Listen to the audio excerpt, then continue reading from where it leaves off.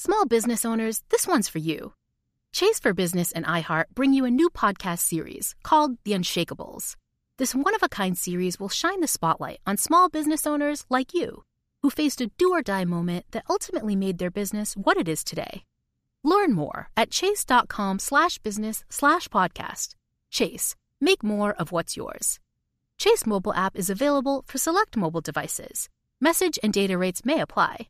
J.P. Morgan Chase Bank, N.A. member FDIC. Copyright 2024, J.P. Morgan Chase & Co. The most innovative companies are going further with T-Mobile for Business. The PGA of America is helping lower scores and elevate fan experiences with AI coaching tools and 5G connected cameras. AAA is getting more drivers back on the road fast with location telematics. And the Las Vegas Grand Prix is powering race day operations with 5G connectivity, giving fans an experience at the speed they deserve. This is accelerating innovation with T-Mobile for Business. Take your business further at T-Mobile.com/now.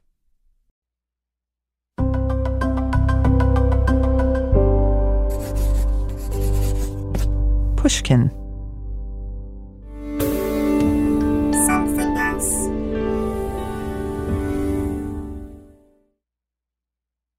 This show contains adult language and occasional descriptions of violence. Please keep that in mind when choosing when and where to listen. Previously on Death of an Artist.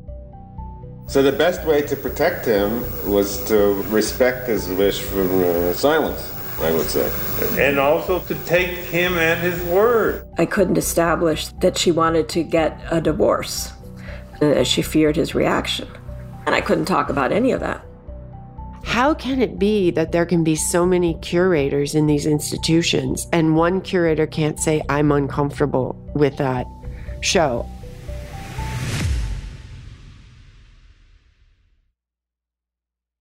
This is Press Play. I'm Madeline Brand. Let's talk now about some bad news that's hit a couple of local museums. MoCA downtown has fired its chief curator, Helen Molesworth. To talk about these stories, we have Carolina Miranda with us. She writes the Culture High and Low column for the LA Times. I think she was an important get for Los Angeles at the curatorial level, and a scholar who was really devoted to rewriting the history of art in the sense of making sure that it was more inclusive of women in particular. She's a feminist art historian, as well as people of color. Helen was very dedicated to the idea that part of her job was to look at what had been overlooked. Well, that's me they're talking about. On the local radio station everyone I know listens to. To be honest, I still find it embarrassing. I started working in junior high school. I've always had a job. And I mean like a job. Anyway, as you can tell, I got fired. And if that wasn't bad enough, I got fired very publicly, like New York Times coverage publicly. Okay, so apparently Helen Molesworth clashed with the director of MoCA. What were the disagreements about? I think some of it came up last month when the artist Mark Grochon, who was scheduled to be honored at the gala, ended up withdrawing his name from the gala, saying that what MoCA really needed to do was be honoring somebody else, that he would have represented the third white male artist, straight white male artist in a row that the museum was honoring. And as part of that news, the board member Larry Pittman ended up resigning from the board. And Larry is a part Colombian painter. He's Latino. He is also gay. He came out in the 1970s, and he said that he felt that the museum was not really as devoted to issues of inclusion and diversity as they might be paying lip service to. The mission of a museum is fundamentally twofold: to educate the public about art and to decide what art is good enough to be saved in perpetuity. This is a nice way of saying that part of what a museum does is decide why some art is better than other art, why some art is considered great, so great that it's worth the time, money, and energy it takes to display, interpret, and save it. Anna's story made me realize how much DNA museums share with courts of law. Both are institutions where the basic rules were written centuries ago, And both have been historically run by highly educated, affluent white men, experts who come together to decide upon the merits of this, that, or the other piece of evidence. In museums, this work is done by curators. In the justice system, it is done by lawyers and judges. The rub is, once a decision is made, the exhibition opens or the verdict is read, the public never sees what's been left out. The process itself of curating, of adjudicating, of choosing this but not that, this is also a process of silencing. We've all done this. There's no way to tell a story without leaving something out. We have done it with the story we are telling you. The question is, what are the ramifications of those omissions or suppressions? In Ana Mendieta's case, there were at least two pockets of silence. There was the historical omission of art made by women in museums, and there was the suppression of crucial pieces of evidence in the trial. Both would have an enormous effect on how her art was understood and how people saw her death. I'm your host, Helen Molesworth. From Pushkin Industries, Something Else, and Sony Music Entertainment, this is Death of an Artist.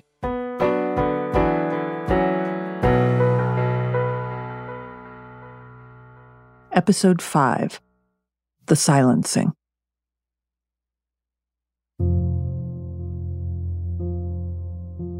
The People vs. Andre stretched over 2 weeks during the winter of 1988. Ironically, Ana Mendieta's first retrospective exhibition at the New Museum was closing just as the trial began. The show had been hastily thrown together by her supporters, and visitors to that show would have seen photographs of her body pressed into the ground, photographs of her stone carvings from Cuba, and her delicate drawings of primordial female forms. At the trial, however, the defense painted a picture of Ana that veered more towards caricature than reality. And I remember they asked me these questions, like, I guess they were trying to establish that she killed herself, like if this was some sort of like culminating art piece that she killed herself, which is ridiculous. The strategy started on the very first day when Natalia Delgado took the stand. When Carl's lawyer, Jack Hoffinger, questioned Natalia, he didn't ask about Carl and Ana's relationship. He wanted to talk about Ana's artwork. And they kept talking about impact, body impacting on the earth. And I could see how they could try to make that argument, because she would like press herself into the earth, or she would like cover herself with mud and stand against a tree. But then her work was about the human body and all sorts of things in nature. And it was not at all about impacting on the earth. Carl's lawyers insinuated that the evidence for suicide was Ana's artwork. Hoffinger suggested that her use of blood and earth were signs of an unconscious death wish. Never mind Ana's own explanation of why she used blood, again read by artist Tanya Bruguera. I started immediately using blood, I guess because I think it's a very powerful magical thing. I don't see it as a negative force. For Ana, blood was a way to connect art with everyday life. Blood was real, and using it was a way to make art with the stuff of the world, the stuff of the body, not something fake or pristine. Ana's friends in the courtroom, such as B. Ruby Rich, could see where it was all headed. It was totally blame the victim, but with an extra twist. It was completely racist. It was constructing an idea of this hot-blooded Latina who drank and misbehaved and, quote, went out a window. It's starting to get ugly, and it's all the uglier because it's such an old move. If you're a defense lawyer defending a murder, you always want to put the dead person on trial. You always want to dirty up the victim as much as you can. That's Ron Kuby again, the longtime defense lawyer who helped us understand some parts of the trial. What he doesn't say is that when you put the victim on trial, the perpetrator gets to sit silent. And Jack Hoffinger was savvy, a top-notch criminal defense lawyer. His first line of attack? Paint Ana as a drunk. The way that the drinking played into the trial was disturbing. the drinking was pinned on Anna and not pinned on Carl. How do you explain that? They were drinking all night together in the same room, but her corpse gets the blood alcohol test. His living body evidently doesn't. Anna had a blood alcohol level of 0.18, well above the legal limit for driving. Notably, no evidence was submitted about Carl's blood alcohol level. Hoffinger suggested that Anna was so drunk she might have accidentally fallen out the window. A theory that did not account for the significant height of the windowsill, halfway up her body at least, and her well-known fear of heights, which her friend Marcia Pelz testified to. But seeding doubt was the point. They weren't trying to prove what happened. They were trying to create reasonable doubt. If she was drunk, it could have been an accident. And if it wasn't an accident, then maybe it was a suicide. Here's Lisa Phillips, currently director of the New Museum, who attended the trial when she was a curator at the Whitney. They used every single stereotypical image they could dredge up as some indication that, hot-blooded, tempestuous, that she would throw herself out the window. I don't believe that she committed suicide. That's for sure. The suicide theory was, for Anna's supporters, completely bogus. It simply did not jibe with Anna's personality. To further the suicide theory, Hoffinger also focused on Anna's interest in the Afro-Cuban religion Santeria. Remember what her friend Ella Troiano said about her? That she was not a santera? That she was interested as a scholar, not a practitioner? But Santeria was useful for Carl's case. There are no witches in Santeria, but that didn't stop Carl's lawyers from using the oldest play in the sexist handbook. Basically, wonder out loud about whether or not she's a witch. Carl's attorney, Hoffinger, basically based his analysis of why she might have committed suicide on Santeria, on voodoo. And this was very, very disturbing. Hoffinger knew Anna had named some of her artworks after Afro-Cuban deities, including one called Yemaya. He asked one of her friends about her interest in the deity on the witness stand. The friend said, Yemaya is a deity that takes flight. She was interested in researching it. And in a statement that brought a hush over the courtroom, the witness said, Yemaya takes flight on September 7th. And everyone knew that Anna went out the window on September 8th. Ella Troiano was horrified when she heard this testimony. I think he really hit below the belt when he decided to speak about Yemaya, sort of saying that Anna had conceived of her death, saying that she may have done this in the context of her artwork. The reason Ella thinks this is below the belt is not only is it wrong, Yemaya does not take flight, she is a deity connected to the ocean and is often imaged as a mermaid, it's also highly disrespectful. Yemaya, the goddess of motherhood and the ocean, is the highest-ranking female deity in Santeria. Implying that Anna's interest in Yemaya led to a death wish is analogous to wondering if a woman who believes in the Virgin Mary is responsible for her son's death at the hands of others. Coco Fusco, the artist and author of Dangerous Moves, Performance and Politics in Cuba, was also horrified when she heard what was unfolding in the courtroom.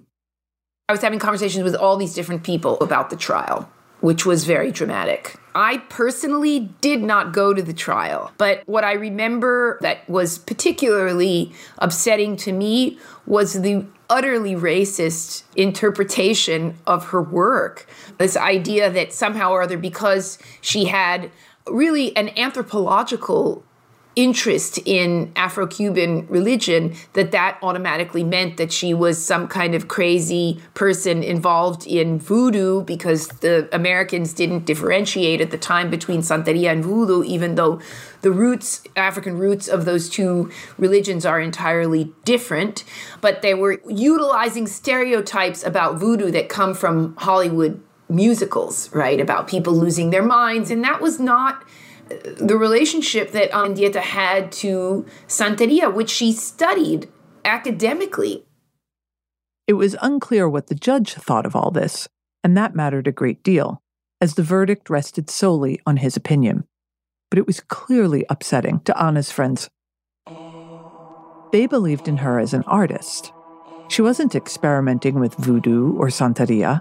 She was someone on the cutting edge of performance and land art, making gorgeous work about our relationship to the earth, to the land, to ideas of home. She was interested in Stonehenge and Egyptian pyramids and Native American rock carvings.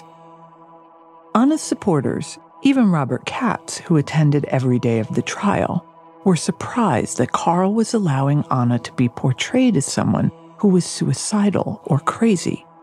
Of course, for the lawyer, it was a necessity. Here's what Hoffinger said to Robert Katz. He did not encourage any kind of denigration of Ana in any way, shape, or form. He did not want that, and we did our best not to go too far with that. Even though they'd tried not to go too far, Ana's supporters clearly thought they'd sullied Ana's reputation. They'd implied she was a drunk. They'd painted a picture of someone who was unreasonable, hot-headed, and out of control. Someone who was troubled and caused trouble. And part of the reason they were able to describe her this way is precisely because there are no metaphorical mothers in art history, no backdrop of women geniuses to connect her work to. Meanwhile, Carl sat silent. Here's Ella Troiano again. The trial was insulting. Watching Carl sitting there reading during the trial was insulting. The day of closing arguments coincided with the opening day of Carl's exhibition at the Crystal Palace in Madrid, a soaring 19th century pavilion where white cast iron columns deftly hold up a roof and walls made out of glass. The images of the exhibition online look gorgeous. We see Andre's somber metal plates on the floor with all of this light and air above them. It made me wonder about how much of what I love about Carl's work is that he broke the do not touch rule. Was he able to break that rule because he thought the rules didn't apply to him? I thought about how much the art world values rule breakers, and I wondered, on that last day of the trial, if any of the visitors in Madrid were thinking about Carl, who was waiting in the courtroom to see what, if any, rules would apply to him.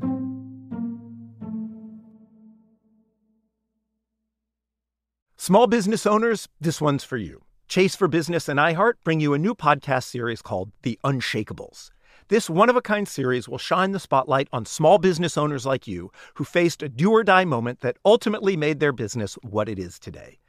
Join hosts Ben Walter, CEO of Chase for Business, and Tanya Nebo, a lawyer and business consultant, on these storytelling journeys of trials, tribulations, and triumphs that hinged on a single event, a split-second decision, or even a stroke of luck.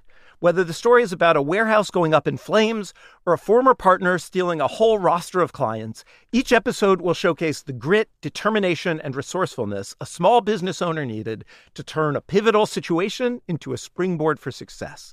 Listen to The Unshakables now and learn more at chase.com/business/podcast. Chase. Make more of what's yours. Chase mobile app is available for select mobile devices. Message and data rates may apply. J.P. Morgan Chase Bank, N.A., member FDIC. Copyright 2024, J.P. Morgan Chase & Company. The most innovative companies are going further with T-Mobile for Business. The PGA of America is helping lower scores and elevate fan experiences with AI coaching tools and 5G connected cameras. AAA is getting more drivers back on the road fast with location telematics. And the Las Vegas Grand Prix is powering race day operations with 5G connectivity giving fans an experience at the speed they deserve. This is accelerating innovation with T-Mobile for Business. Take your business further at T-Mobile.com/now.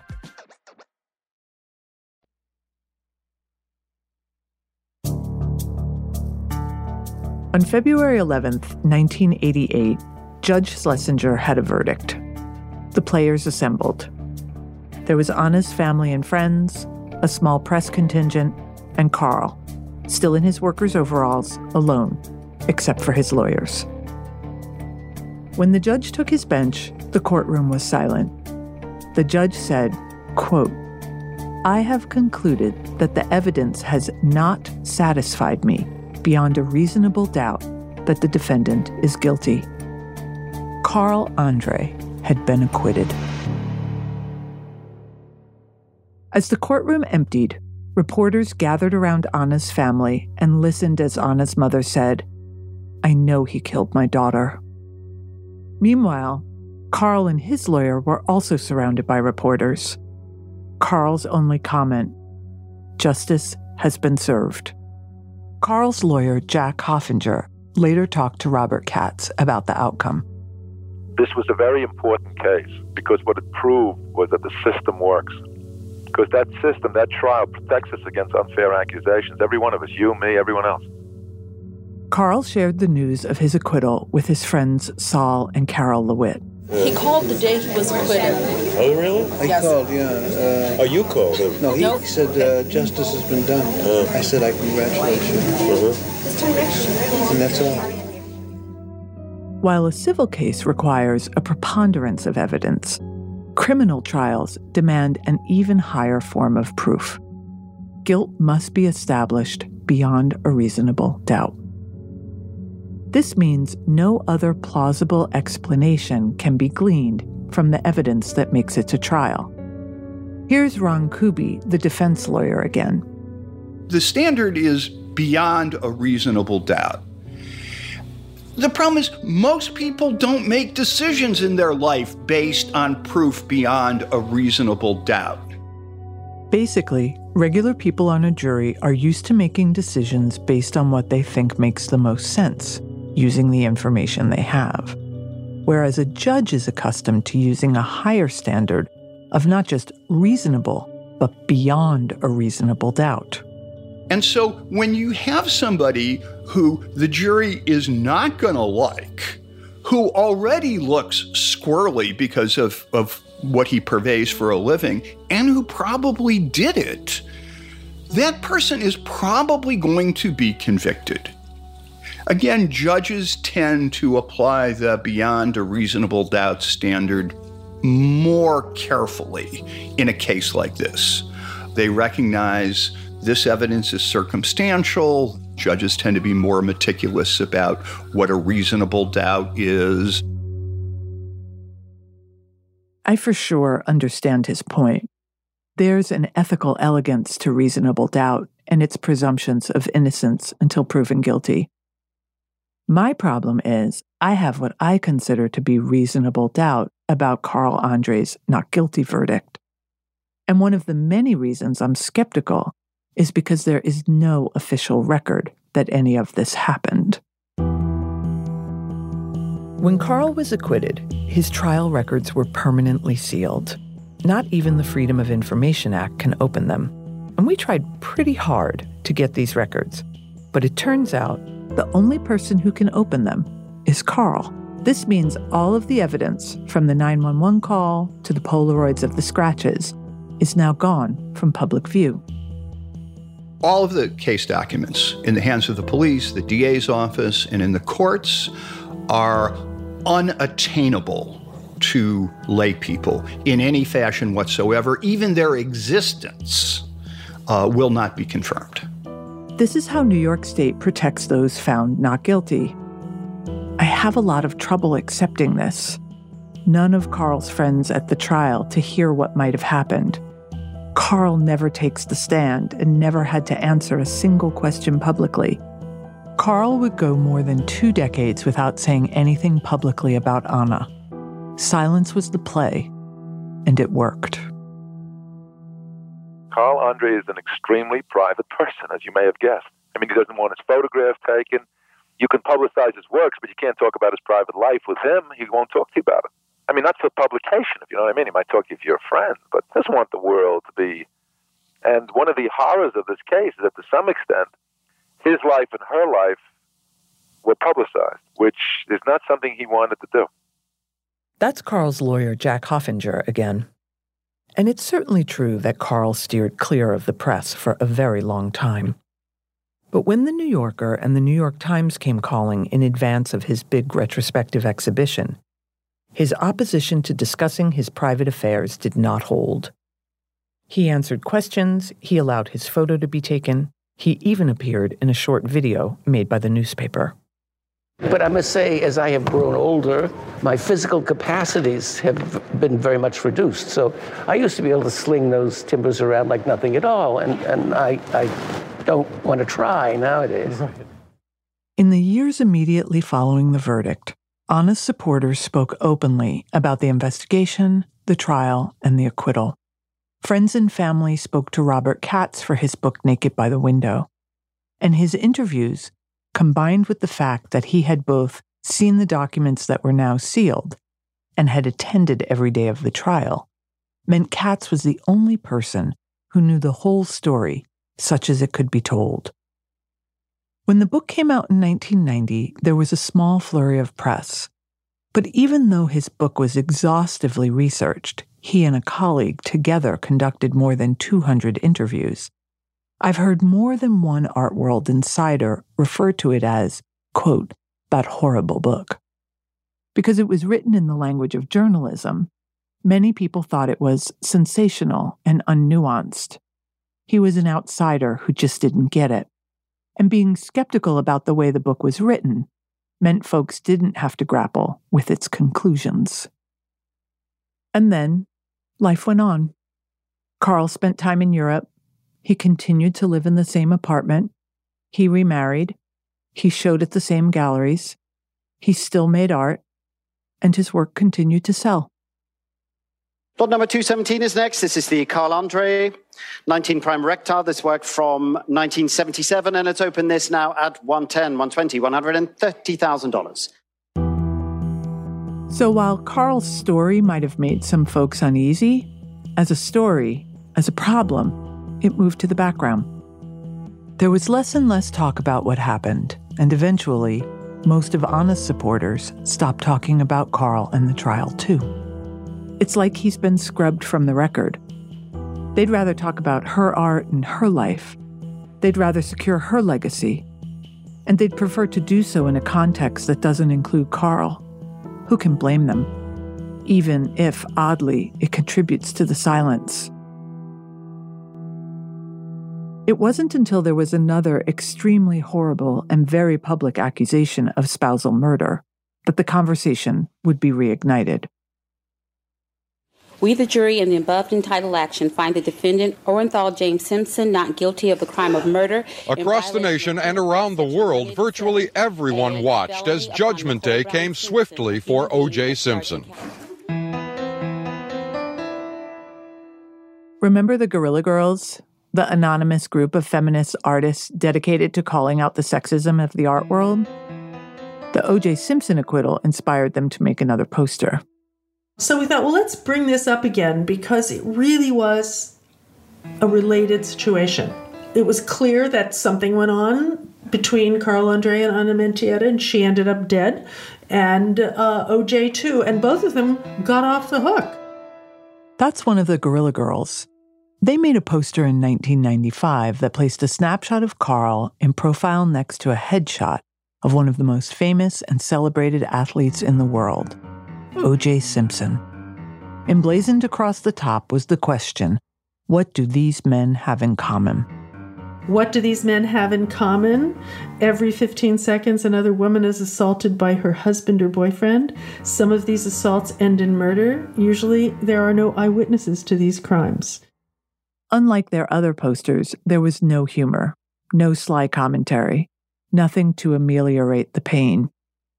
There was something very stark about seeing Carl's face right next to O.J.'s. The comparison was undeniable, and it seemed to puncture any exceptionalism the art world was banking on for itself. These would have gone up around Soho and in the East Village, where there were a lot of artists living and a lot of fledgling galleries. The Guerrilla Girls were directly linking Anna's death to the increasing awareness of domestic violence, an issue that had just begun to be part of a public conversation. The O.J. Simpson trial was on TV all the time, and the story of domestic violence and domestic violence homicides went from the back page to the front page. This is Esther Soler, one of the women behind the 1994 Violence Against Women Act, the first bill to fully address domestic violence. She worked the halls of Congress hard in the 1980s and had to endure one congressman calling it the, quote, "take fun out of marriage act." And people started really talking about the fact that so many other women were victims of domestic violence, and people were given license to come out and talk about it more as well because it was such a public narrative. Before OJ, Esther practically had to beg newspapers and news outlets to write about domestic violence. Now, her phone was ringing off the hook. It was absolutely clear he was guilty. The court said he was innocent. And I've spent a lot of time with Nicole's family, and they don't think he's innocent at all. Whatever the court said, the trial nevertheless put domestic violence and spousal homicide front and center. The trial and the story was transformative in terms of how the U.S. world really saw the issue of domestic violence. It really took on, oh my God, this is really a serious problem. It was a turning point. The issue went from the privacy to the public sphere pretty dramatically. The Guerrilla Girls suggested that Anna's story wasn't merely a unique instance, depending on how you saw it, of a drunken accident, suicide, or an argument gone wrong. Anna's story was part of a much larger social problem. More than 90% of women who are murdered are killed by someone they know. The perpetrators are often their husbands, boyfriends, or exes. But the awareness of domestic violence as an issue was just starting to be named as a problem when Anna died. Early on in the 80s and the late 70s, women were being beaten and battered, and most people didn't know about it. It was private, it was silent, it was hidden. And more than that, they were often blamed for what happened to them. So it was a combination of feeling invisible and also responsible. Before Nicole Brown Simpson's death made domestic violence visible, it was typically considered a private matter. And because it was private, it was not to be spoken about publicly. This silence almost always benefited the aggressor rather than the victim.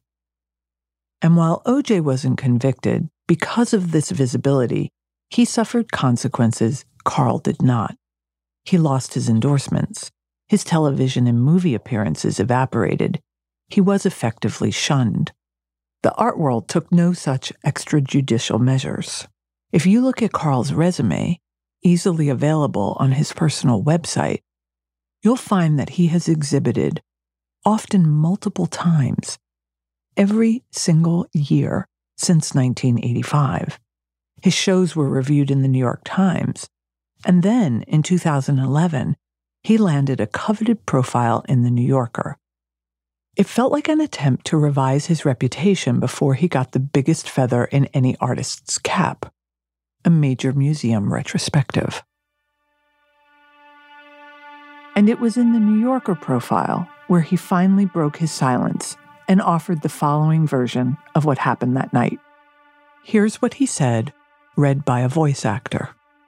I was asleep. I was in bed, and when I heard cries of no, no, no, it had been quite balmy, like 80 degrees, and the temperature went down to about 60 all of a sudden. What Anna did was to get up and start closing the windows because cold air was blowing in. Anna had to climb up. She was, barely 5 feet. To close those windows, you had to do it from the middle so they wouldn't jam. And in trying to close those windows, she just lost her balance. This is Carl's fourth version of what happened. And it's entirely different from the previous versions. Is it really any wonder that so many people still don't believe him? An artist named Elise Rasmussen even researched the story and checked the weather for September 8th, 1985. No big temperature drop occurred. Was the power structure of the art world really deaf to the protests of so many women? Did white men hold so much power that they can continually change their story and still expect everyone to take their word for it? Did Carl's calling it an accident after 20 years somehow make the art world think that it was outside of or above the problem of domestic violence? Did we think we were that different from everyone else?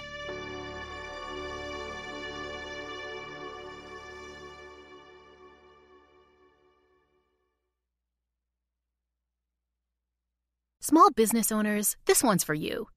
Chase for Business and iHeart bring you a new podcast series called The Unshakables. This one-of-a-kind series will shine the spotlight on small business owners like you, who faced a do-or-die moment that ultimately made their business what it is today. Join hosts Ben Walter, CEO of Chase for Business, and Tanya Nebo, a lawyer and business consultant, on these storytelling journeys of trials, tribulations, and triumphs that hinged on a single event, a split-second decision, or even a stroke of luck. Whether the story is about a warehouse going up in flames or a former partner stealing a whole roster of clients, each episode will showcase the grit, determination, and resourcefulness a small business owner needed to turn a pivotal situation into a springboard for success. Listen to The Unshakables now and learn more at chase.com/business/podcast. Chase, make more of what's yours. Chase mobile app is available for select mobile devices. Message and data rates may apply. J.P. Morgan Chase Bank, N.A. member, FDIC, copyright 2024. J.P. Morgan Chase & Co. The most innovative companies are going further with T-Mobile for Business. The PGA of America is helping lower scores and elevate fan experiences with AI coaching tools and 5G connected cameras. AAA is getting more drivers back on the road fast with location telematics.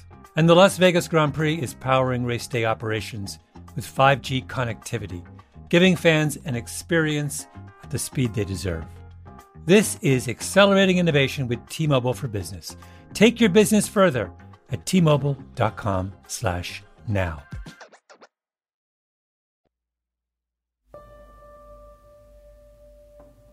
Yeah, so you have an NDA. I do. Okay. Dr. Kelly Morgan is a scholar turned curator who also had a dramatic departure from her job. I wanted to talk to her because she and I had pretty much opposite instincts about how to handle things. When it all went down for me in 2018, my first instinct was silence, and that was pretty much the only thing me and the museum agreed upon. Hence the NDA, which for those listeners without one is a non-disclosure agreement, another method of procuring silence. What do you think breaking your silence would mean, having the power that you have in the field and the reverence that you have in the field? Part of my silence in the wake of being fired was I didn't know how to actually tell the story. Mm-hmm. And part of it is fear that people would come at me in a variety of ways, financial or reputational. My first worry was money. How would I pay my bills? As for the reputational stuff, I knew what could happen to strong-willed women in the press. Kelly also felt the fear, but silence was not her play. I asked her to tell me what happened that led up to her dramatic exit from the Newfields Museum in Indiana. It was a lot of things, but the tipping point came at an acquisitions meeting. the meeting during which the curators present works of art that they think are good enough to display and save. In these meetings, curators typically make a deeply researched presentation on the artist's work to a committee of collectors and philanthropists, whose job it is to provide the funds for the purchase. So we get to this meeting. The vase has Colin Kaepernick on one side, John Brown on the other side. It's called The Expulsion of Colin Kaepernick. And we're discussing it. And we have a high-level donor. And he just goes on this rant about, Colin Kaepernick was wrong and African Americans don't use their money correctly. And just like all of the racist, neoliberal, capitalist bullshit. So I get up and walk out of the room. And then the subsequent response, from leadership, because he was such a high-level donor, was that I had just acted unprofessionally. In 2 decades of museum work, I have never seen a curator walk out of a meeting with trustees. I can't lie. I kind of wish I had been there to watch Kelly's rebellion. Ultimately, she decided that walking out wasn't enough, so she wrote an essay about racism in art museums. The essay pretty much discusses the nature of white supremacy culture as I've experienced it in art museums. And then, before she could get fired, she sent her boss, as well as all of her colleagues and the local press, a scathing resignation letter that called out the racism she'd been experiencing on the daily. I went to the press because I was just kind of sick and tired, of how bad things were going. And it was something that happens to all museum professionals to some degree, whether it's class discrimination, gender discrimination, racial, sexual discrimination. There's a history, there's a tradition. And I kept thinking that eventually I would get some cease and desist letter. She never did get a cease and desist, but what did come was a barrage of casual slander and some very real death threats. And there's a very prominent arts leader who has no problem, telling anybody, at a party or a dinner or, on a Zoom call or whatever, that he feels like I deserve to be shot in the face. And I've had several people call and say, are you aware, that this person is saying this stuff for us? And yeah, I know. I envy Kelly's courage and ability to speak freely about her experience, though it pains me deeply that she has such stories to tell. We all know that speaking up has real consequences. It's why so many victims of domestic violence stay quiet. It's why the Guerrilla Girls are anonymous. But there's a difference between those who are silenced and those who choose to stay silent. And by now it's clear that the silence that galls me the most is Carl André's. He didn't take the stand. He didn't provide an explanation to Anna's family or her friends. He had no words for the community he was such a prominent member of, a community torn apart by what happened.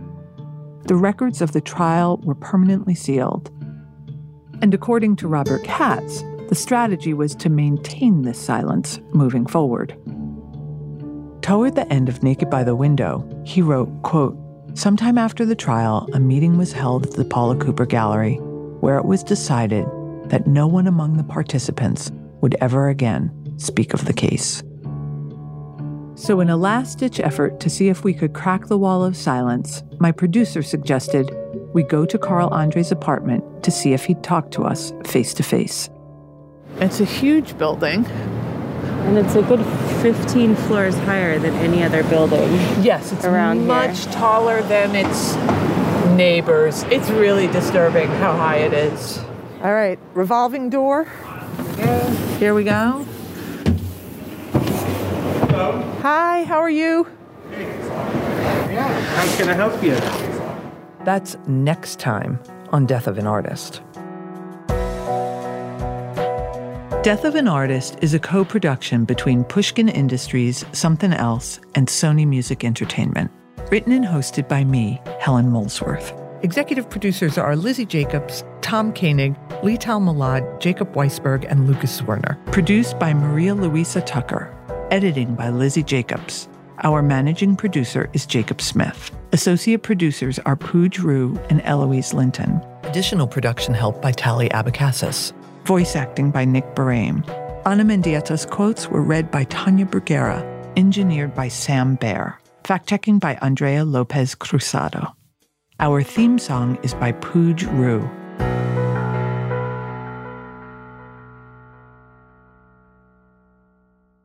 If you love this show, consider subscribing to Pushkin Plus to listen early, ad-free, and get exclusive bonus content. Look for the Pushkin Plus channel on Apple Podcasts or at pushkin.fm. Find more great podcasts from Sony Music Entertainment at sonymusic.com/podcasts.